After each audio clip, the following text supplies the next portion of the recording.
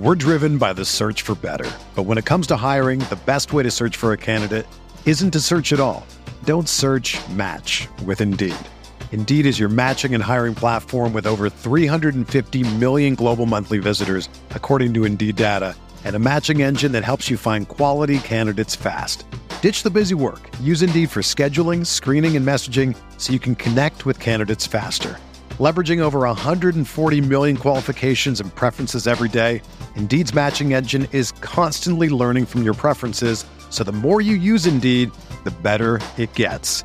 Join more than 3.5 million businesses worldwide that use Indeed to hire great talent fast. And listeners of this show will get a $75 sponsored job credit to get your jobs more visibility at Indeed.com/Blue Wire. Just go to Indeed.com/Blue Wire right now and support our show by saying that you heard about Indeed on this podcast. That's Indeed.com/Blue Wire. Terms and conditions apply. Need to hire? You need Indeed. The headlines remind us daily, the world is a dangerous place. The elites in charge say everything's fine, stop noticing. But you know better. And your gut knows that time is short to prepare for a world that is 4 missed meals away from chaos. My Patriot Supply has helped over 3 million families become more self-reliant and is the company Americans trust to prepare. Go to MyPatriotSupply.com and secure their best-selling 3-month emergency food kits. Each contain delicious breakfasts, lunches, and dinners, averaging over 2,000 calories per day. Secure at least one food kit for each family member. For a limited time, save $200, plus get free shipping on all their Ready Hour 3-month emergency food kits. You're not ready if it's not Ready Hour Foods.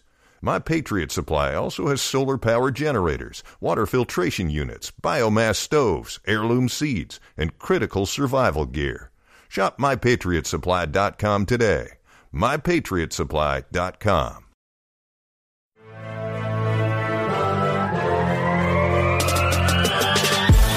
Minutes a day, 365 days a year.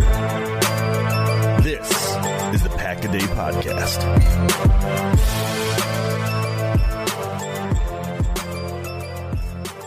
What's going on, Packer fans? Happy Packers Game Day. Welcome into an all-new episode of the Pack-A-Day Podcast. I'm your host, Andy Herman. You can follow me on Twitter at Andy Herman NFL.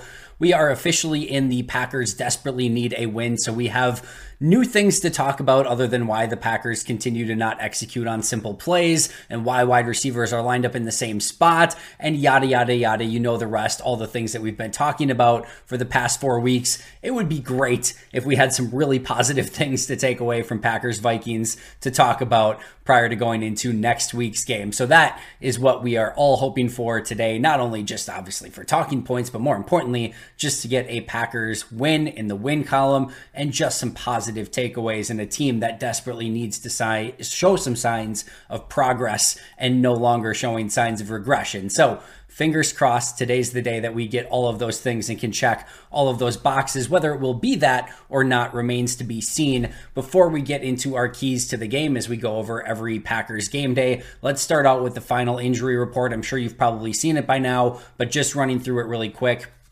Packers have 4 players who are questionable: Jair Alexander, Devondre Campbell, Luke Musgrave, and Josh Myers. Now, the good news is that all 4 practiced in some capacity on Friday. Whether or not they play, these are all very interesting question marks that I don't really know how to, sort of pick and choose which players I think will or won't. Campbell, I think, is probably the most likely. He practiced from early in the week up until the end with no real setbacks, at least as far as we know. So it would seem like he is probably the most likely to go. Musgrave, LaFleur gave him a ton of credit for trying to get out there and just kind of battling through his injuries on Friday. Whether or not they're cautious with him in coming back will remain to be seen. Myers, the injury that he had, he continued to play through in the game a week ago, so I'd probably say that he plays as well. Jair with the back injury, it is impossible to tell because he has practiced in previous weeks. Sometimes he played a couple weeks ago, didn't play last week. It's just really tough to tell as to whether or not his back is going to flare up on the day of the game, if they want to continue to rest it to make sure that he's healthy.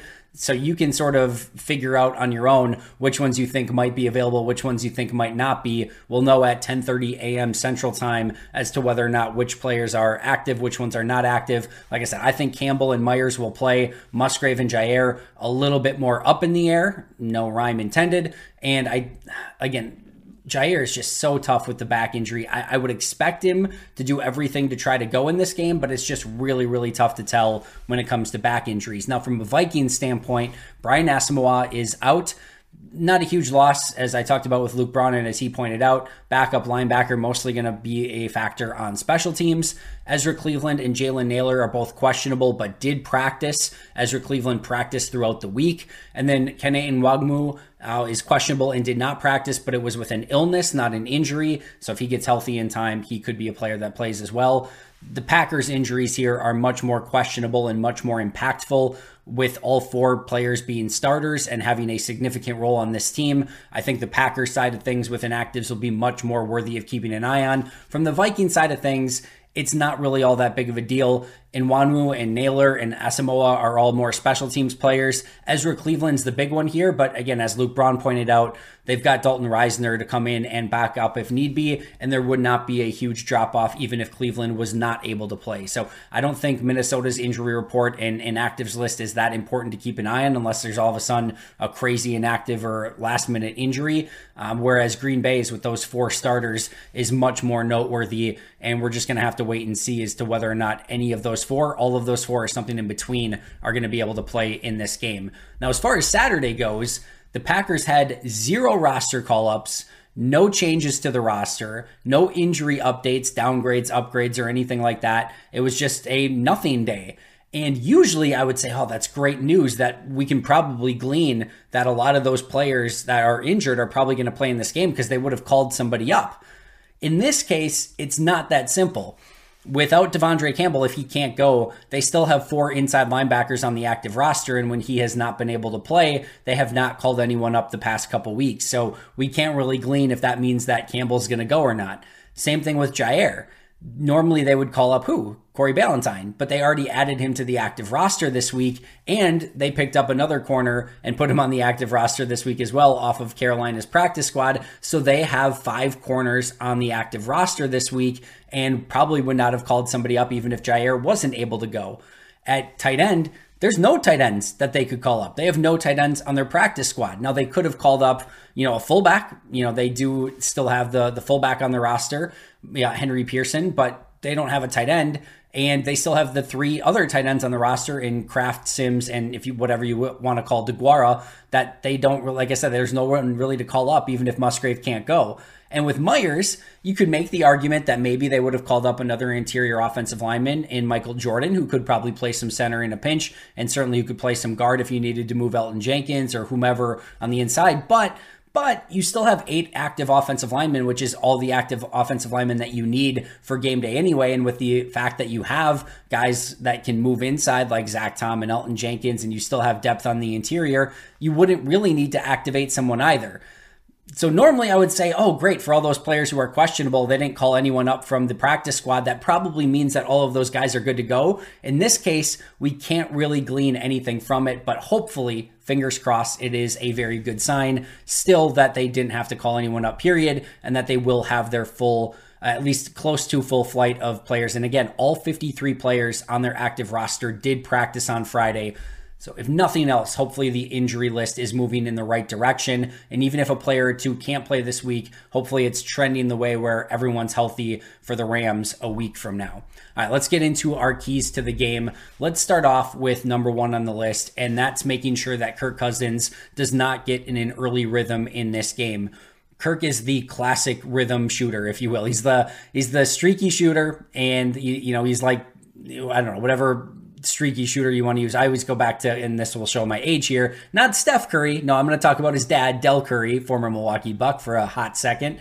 But he was always like the classic streaky shooter where Del Curry could come in and be like 9 of 9 from 3, or he might shoot 0 of 9 from 3. With Kirk, it is so much to do with, how much you can get him off of his spot and out of a rhythm. And it's not like Kirk doesn't have any improvisational ability. He really does. He can get off his spot a little bit and move around a little bit and still complete passes downfield. And he's a very good mover within the pocket. But it's a totally different story where if he's in the pocket, clean, and in rhythm, it's going to be a very, very long day. And it is sort of a generic to any quarterback sort of situation. You don't want any quarterback to have time in the pocket, and you want to get them off their spot and moving around and having to drop their eyes and do all that. That's a basic NFL quarterbacking 101.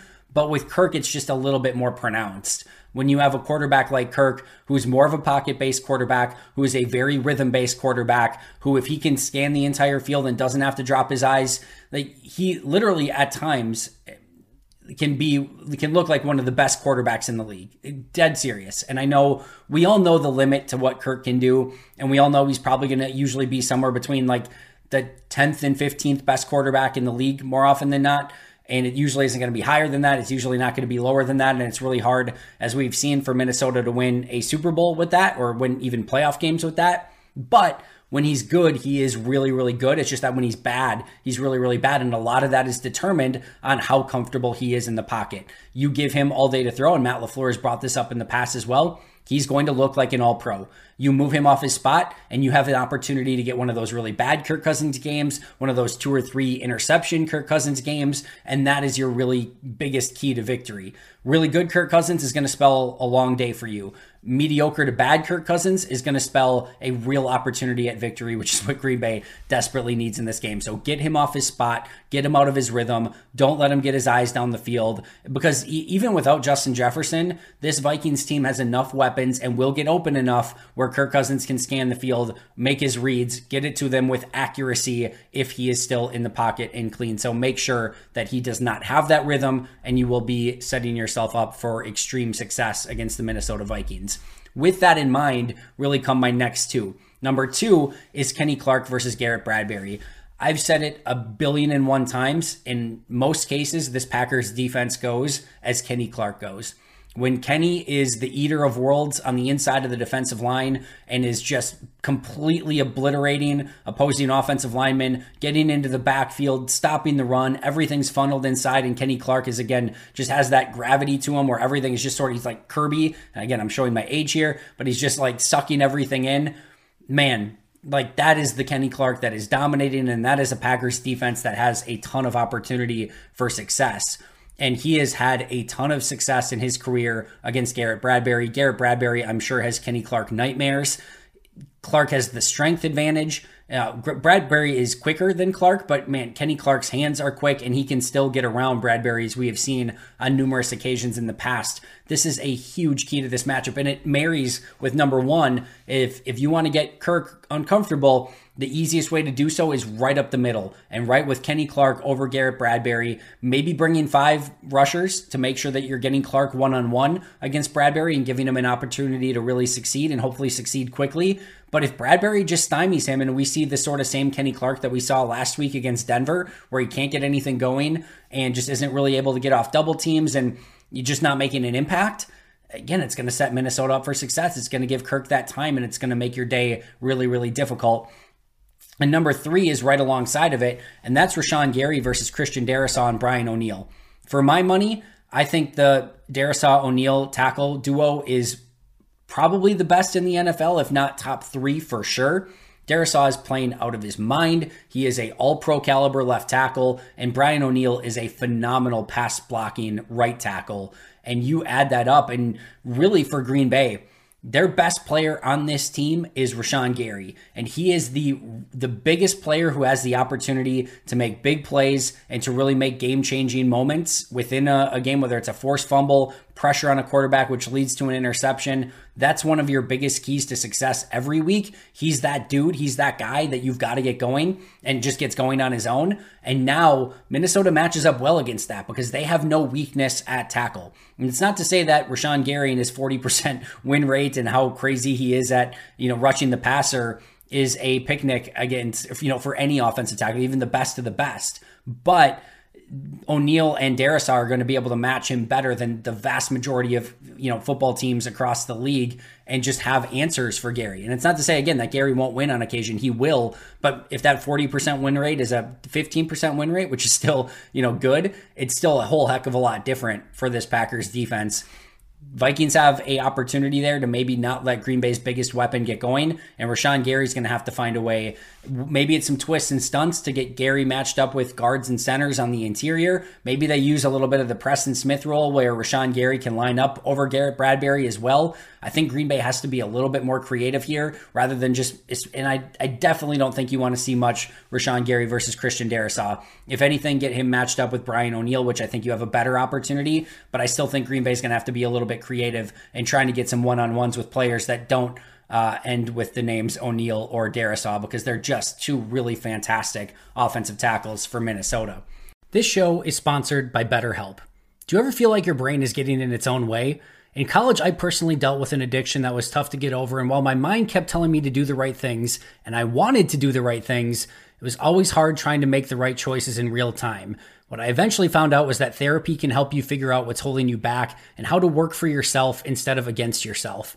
Therapy has helped me with my past struggles and helped make me a better person today for my friends and my family.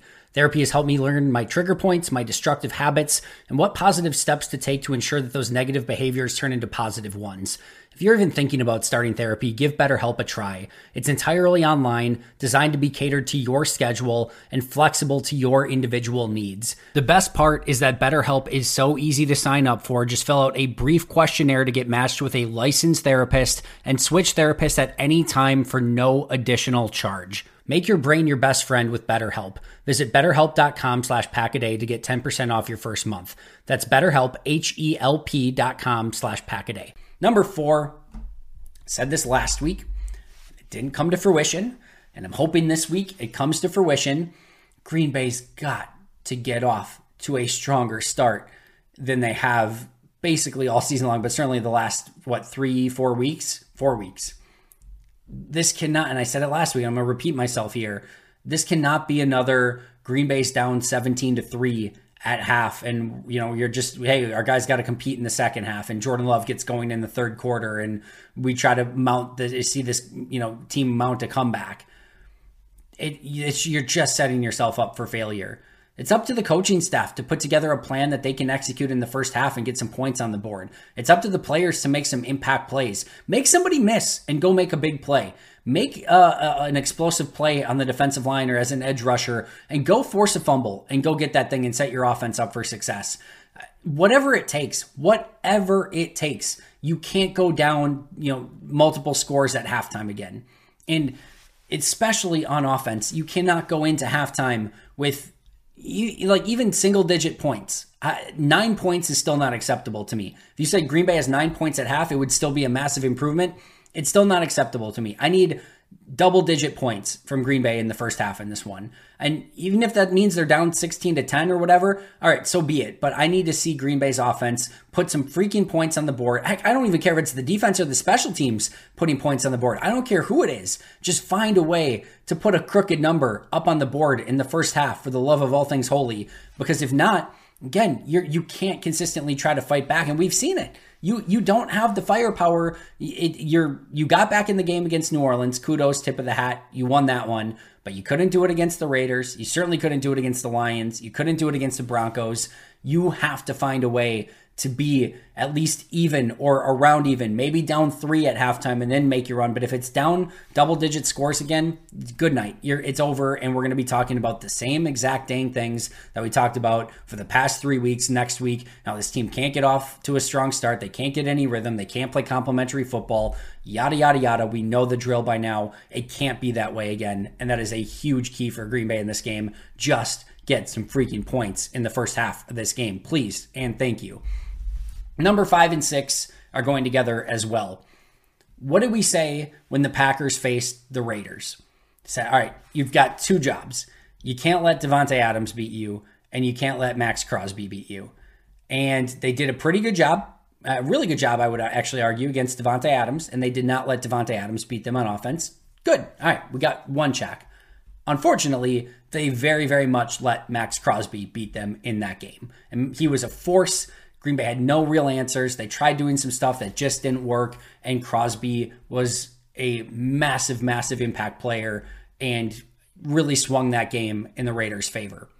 In this game, we would normally be talking about Justin Jefferson and Danielle Hunter as your two players that you can't let beat you. No Justin Jefferson. However, I don't know if anyone else saw the game that Jordan Addison had. He is a fantastic rookie wide receiver. And in this one, I'm saying the same game plan. Number 5, you have to have a Jordan Addison plan. Number 6, you have to have a Danielle Hunter plan. You can't let Addison beat you on offense. You can't let Hunter beat you on defense. All right. Addison is no Justin Jefferson. Nobody really is. But he is the impact guy that can make the big explosive plays. If you don't let Addison get the explosives, yes, TJ Hawkinson can beat you. Green Bay can still give up their death by 1,000 paper cuts because we see it every single week. There are certainly the Osborns and some of those guys of the world that are pretty darn good players, but the one guy that you really want to limit and make sure that by the end of the game he's not having a 6-catch, 140-yard, 2-touchdown day is Jordan Addison. And that might be a lot of praise for a rookie wide receiver. In my opinion, it is earned, and he is the one that you can't let get explosives. If somebody else earns it, so be it, tip your cap, but you better have a plan for him, better than you had against Justin Jefferson in week 1 a season ago. And I'll say it one more time, Addison is not Jefferson, but he's the playmaker. The Vikings don't have a great running game. Hawkinson can be a big-time guy, but he's not usually the guy that's getting 30, 40, 50-yard plays. And the same thing with their other wide receivers. Talented wide receivers, but not their big play dudes. Addison's the big play dude. Limit him, and you're going to make them grind out yards and grind out points. And that's going to be a big one for Green Bay. And on the opposite side, Danielle Hunter is still playing phenomenal football, and this Packers offensive line has been abysmal. And he, I'm sure, is looking at this matchup and saying, I'm going to eat in this game. This is how I get like the Pro Bowl and All-Pro recognition, is by going up against the Packers offensive line that's not very good and just having a massive day like Max Crosby did. I'll say just like Jordan Addison is not, Justin Jefferson, nor is he Devontae Adams. Danielle Hunter, not quite in that Max Crosby category. He's just a step below that. He's still good enough to completely wreck the game and change it in Minnesota's favor. So just like Green Bay had to have a better plan against Justin Jefferson in the second game last year than they did in the first game last year, it's the same thing. If they need to have a better Danielle Hunter plan this week than they had a Max Crosby plan a couple weeks ago when they lost to the Raiders. So number 5, stop Jordan Addison and have a plan for him. Number 6, stop Danielle Hunter and have a plan for him. Number 7, maybe, just throwing this out there, just as just a random idea. Maybe try playing run defense. And the reason I say that is Minnesota's run game is terrible. Alexander Mattison has not really been as advertised. They go trade for Cam Akers. You got Cam Akers from the Rams, meaning like he's the same player he was with the Rams right now. You don't have explosive players in the running game. And this is a Minnesota run game that you should hold to like 3.5 yards per carry. But Green Bay loves giving up 4.5 to 5 yards per carry. It's just what they do. I'm going to go out on a limb and say you should try to play run defense in this game. And I know that there's no perfect defense, and Green Bay just doesn't have this perfect defense to stop everything. And we're already talking about, hey, you got to get Kirk Cousins off of his spot, and that's probably more important, which I agree. If you can't stop Minnesota's run game, and I know we said the same thing against the Raiders too, because they really struggled with the running game going in. And of course, Josh Jacobs has a really nice day, and the Raiders had a really nice day on the ground. But this is another Minnesota rushing attack that is really bad, and you can't let them get going. Don't let a bad team that's bad at a certain aspect of the game beat you with that aspect of the game. Have some pride in your run defense. Set a freaking edge. Get off your block, go make a play, shoot your gap, and just play sound run defense. If you just mostly do your job and don't get out of your gap and don't get completely blown out of your assignment, you're going to be fine against this Minnesota run game. They're not beating you with speed. They're not beating you with any sort of crazy running back that can juke you out or spin move or anything else. You're going to be fine. Just play sound run defense. If you do that, Minnesota's going to be held with a reasonable amount of rushing yards, maybe 80, 85 rushing yards. Kirk Cousins is going to have to beat you. You're going to get in some 3rd and longs. You're going to be able to get after the quarterback, get him hopefully off his spot, and maybe get some turnovers in the process. But again, have some pride, play some run defense, and make a really bad Vikings run offense look like a very bad Vikings run offense. Don't let them get going, because if so, you're just done. Then you just can't stop the run, period. It doesn't matter against who you're going against. It has to be better this week. Do not let that running game get going. Number 8, get Jordan Love moving and comfortable. I think we usually start seeing this in like the second half of like, oh, let's get Jordan Love on the move a little bit and then like maybe open the offense a little bit more. Has to happen earlier, has to happen in the first half. Get him some confidence, get him on the move, a little bit more RPOs, a little bit more bootleg action. And just, it feels like when he gets moving and maybe he makes somebody miss or gives someone a stiff arm, it feels like the juices get flowing a little bit more for Jordan. It feels like that's when he gets ingrained in the game. It's not like a little screen pass to the outside or a little, whatever. It feels like he needs to get that mojo by maybe getting on the move a little bit. Once he does that, settles into the game. Maybe like some quarterbacks will say like they just need to get hit for the first time. Once they get hit for the first time, they feel like, all right, now we're going. And maybe that's Jordan. Maybe he just needs to get hit. Maybe he needs to feel that contact, whatever it is. Just get those competitive juices flowing, but get him on the move, get him comfortable in this game, get him some easy completions. That's what this offense is supposed to do. If you can do that, I think Jordan will settle down and play a really, smart game of football the remainder of the way. But start him early, get him going early, and don't maybe handcuff him quite as much with just baby simple passes. I think he needs to open up the offense and just let it rip a little bit more while also being on the move and giving him some of those easy completions with hopefully some easy bootlegs, some easy RPOs, and those sort of things. All right, number 9. Last year, Minnesota goes down in the second game, scores a field goal right away, kicks off to Green Bay, and Keyshawn Nixon takes it to the house for a touchdown. Green Bay scores 41 unanswered, and the rest was history. I want to see Keyshawn Nixon get going in this game again. I know the kick returns have been frustrating because they've been taken out from 8-9 yards deep in the end zone. Green Bay's got to find a way to get that guy going. He's too much of a playmaker, and yeah, I think you probably need to leave the ones that are in the back half of the end zone. But let's get him a return, whether it's on kick return, punt return. Let's get that guy going again because this Green Bay offense needs every ounce of help that they can get. And even if it's a 50-yard return, 40-yard return, anything in plus territory, or if it is a return for a touchdown, this is the week to maybe get something going in that regard. And they did it against Minnesota last year. Let's see if they can do it again against Minnesota this year at home, at Lambeau. Let's do it. Number 10, offensive line. My friends, it is time for you to do your job. This is not an offensive line that should be as terrible as we have seen them be over the past few weeks. These are good players, specifically Elton Jenkins, Elton Jenkins, John Runyon Jr., Zach Tom. Those are really good players. According to Adam Stenovich, Josh Meyer is also a really good player. I don't agree with that, but I saw him play good football last week, so let's carry that over this week. I thought he had a really nice day last week. Let's see them do that again this week. And Rasheed Walker, do I think he's showing that he can be the long-term answer? No. Do I think that maybe they need to look at Yash at left tackle? Yes. But Rasheed Walker is a lot better player than he's played the past couple weeks. It is time. You are paid professionals to block the player in front of you. I don't care if it's Danielle Hunter. I don't care if it's Dean Lowry or anyone in between. Do your job. Do your freaking job. And we can talk about the footwork and we can talk about the hand placement and what the coaches are setting them up for. If the right play calls, at some point, there is a human being in front of you that is trying to get behind you, whether it's to stop a run, whether it's to get to your quarterback, and your job is to make it that dude can't get to that dude.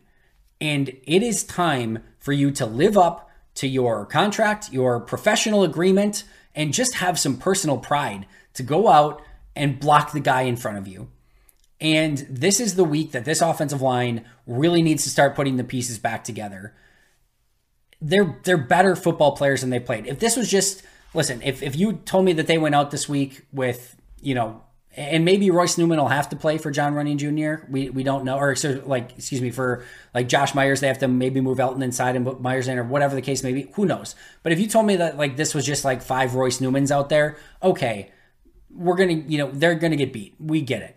This is not a brutal Packers offensive line. We talked about it in preseason and in camp. This should be a line that, even if not great, shouldn't be terrible. They should be fine. They should be average. And this has been a far from average offensive line. They need to be better. It needs to happen this week. Go out, do your job, protect Jordan Love so he can keep his eyes downfield, get the running game going, make it that they can actually, not have guys in the backfield. It just has to be so much better. And like I said, have some personal pride in the job that you're doing week to week. Number 11, newsflash. I don't want to hear from anyone on social media or on whatever that, oh my God, the field looks so slippery. Yes, Lambeau, in like the first couple months of the season especially, plays extremely slippery. And it has rained all week long in Green Bay. Lambeau will play slippery this week. Make sure you have the right cleats, that you're going with a longer cleat than you even think is necessary. And remember when, I think it was Minnesota fans that were complaining that they thought Green Bay watered down the field or iced the field ahead of the game because everyone was slipping around. It will be like that on Sunday. Guys are going to be slipping everywhere. I promise. I'd be shocked if that's not the case. It's just the way that Lambeau's going to play. So make sure that you are prepared. Make sure that Minnesota is the team that's complaining about it and that's having issues with it, and that you're the team that can be ready for it, wearing the longer cleats and just knowing that it's going to play more slippery than most fields play. So be ready for it. I'm talking about the team first and foremost, but for fans, if you're wondering like, oh my God, why is everyone slipping around? It's just the way that Lambeau plays this time of year, especially when it's been raining all week. So Green Bay should know about it. They should be prepared for it. And hopefully they have an advantage over Minnesota, who hopefully doesn't have the same level of preparedness for the slippery conditions that Lambeau Field will bring on Sunday. Number 12, I'm leaving the lowest hanging fruit for last. It's turnovers. It's always going to be turnovers in some capacity. But in this week, with this matchup, it is all about turnovers. The Vikings have 9 fumbles and 5 interceptions so far in 7 games. They are turning the ball over twice per game. Green Bay has 4 interception takeaways, 1 fumble recovery takeaway in 6 games. They are not even getting 1 takeaway per game. That is the difference in this game. The Vikings are -5 in turnover differential. The Packers are -2. I would be willing to bet you almost anything that the team that has the better turnover differential in this one wins it. And I get we can say the same thing every single week. We really can. But this is a Minnesota team that's begging you to take the ball and a Green Bay Packer team that is allergic to taking the ball away. Which side of that wins in this one? Can Green Bay actually get some of those elusive turnovers? And sometimes turnovers come in bunches. Is this the week they can get 2 or 3 turnovers? Or is this the week that Minnesota actually takes care of the ball? Because Green Bay's due for a couple turnovers. Minnesota's due for a game that doesn't have a turnover. Which one of those is it? And which one it is probably literally decides the outcome of this game almost no matter what happens. Watch for the turnovers. See what Green Bay does to try to take the ball away. See what Minnesota does to try to protect the football better. But whatever side it is, just making sure that Green Bay is not the team that turns it over. If you want the ultimate kiss of death, Green Bay does not have a fumble yet this season. They're probably due for one of those if we're just being real. You can say I'm jinxing it if you want. It's just real life. If you go 6 games without a turnover, or without a fumble, what's probably going to happen? Like, this is just real life. I don't mean to be the bearer of bad news. I don't mean to be the guy that's jinxing anything, but Green Bay probably due for a fumble. Minnesota gives the ball away like Halloween candy. Which side is it ultimately that's going to be that wins the turnover ratio? And if it's Green Bay turns it over twice, Minnesota turns it over twice, all right, then go play football. See who's the better team. But you better come up with some turnovers if you're Green Bay's defense, and you better try to limit that to 1 fumble or whatever it is for Green Bay, because a negative turnover differential in this one is a absolute kiss of death. Those are my 12 key takeaways for this game. Again, move Kirk Cousins off his spot. Kenny Clark versus Garrett Bradbury. Rashawn Gary versus Darisaw O'Neal. Packers get off to a strong start. Stop Jordan Addison and Danielle Hunter. Try playing some run defense, maybe. Get Jordan Love moving and comfortable. Can Nixon take one to the house, or at least get Green Bay set up in good field position? Can the offensive line, I don't know, maybe do their job? Number 11, understand that the field condition is going to be poor and that there's going to be slipping, and make sure you're prepared for that. And then go get those turnovers, or at least limit turnovers on your own side. My final prediction on this one, hope I'm wrong. I'm going Minnesota 23, Packers 17. I think Green Bay can very much come out with the victory in this one, and I'm hoping that that's the case. Maybe I'm just emotionally hedging by saying the Vikings win this one. But I think Green Bay wins one of their next 2 against Minnesota or LA. Now, I did say I think Green Bay would win one of their 2 either against Minnesota or going back to Denver, and they lost to Denver. So if I said what I said 2 weeks ago, I guess I should be predicting Minnesota in this one. But I predicted Denver would. Who knows? Predictions are dumb. I'm terrible at them. Like I said, always and forever. If I was good at them, I would just make all my money in Vegas. But I am not good at them, and I do not put money down in Vegas for that very reason. But going Vikings 23, Packers 17. Shout out to our All-Pro and Hall of Fame members: Most Hated Minnesotan, PJ Wynn, John Wild, Shea Bradad, Ronaldo Espinoza, Jennifer Wright, Boom Handle, and Lori Lord. Thank you always for supporting. I will see you guys with a post-game show. Obviously breaking down everything that happened in the game. 365 days a year. Go become a member, subscribe, like, comment, tell a friend about the podcast, whatever you can do to support it. I appreciate it a ton. Go Pack, go get a freaking win. I'll see you guys soon, but until next time, and as always, go Pack, go.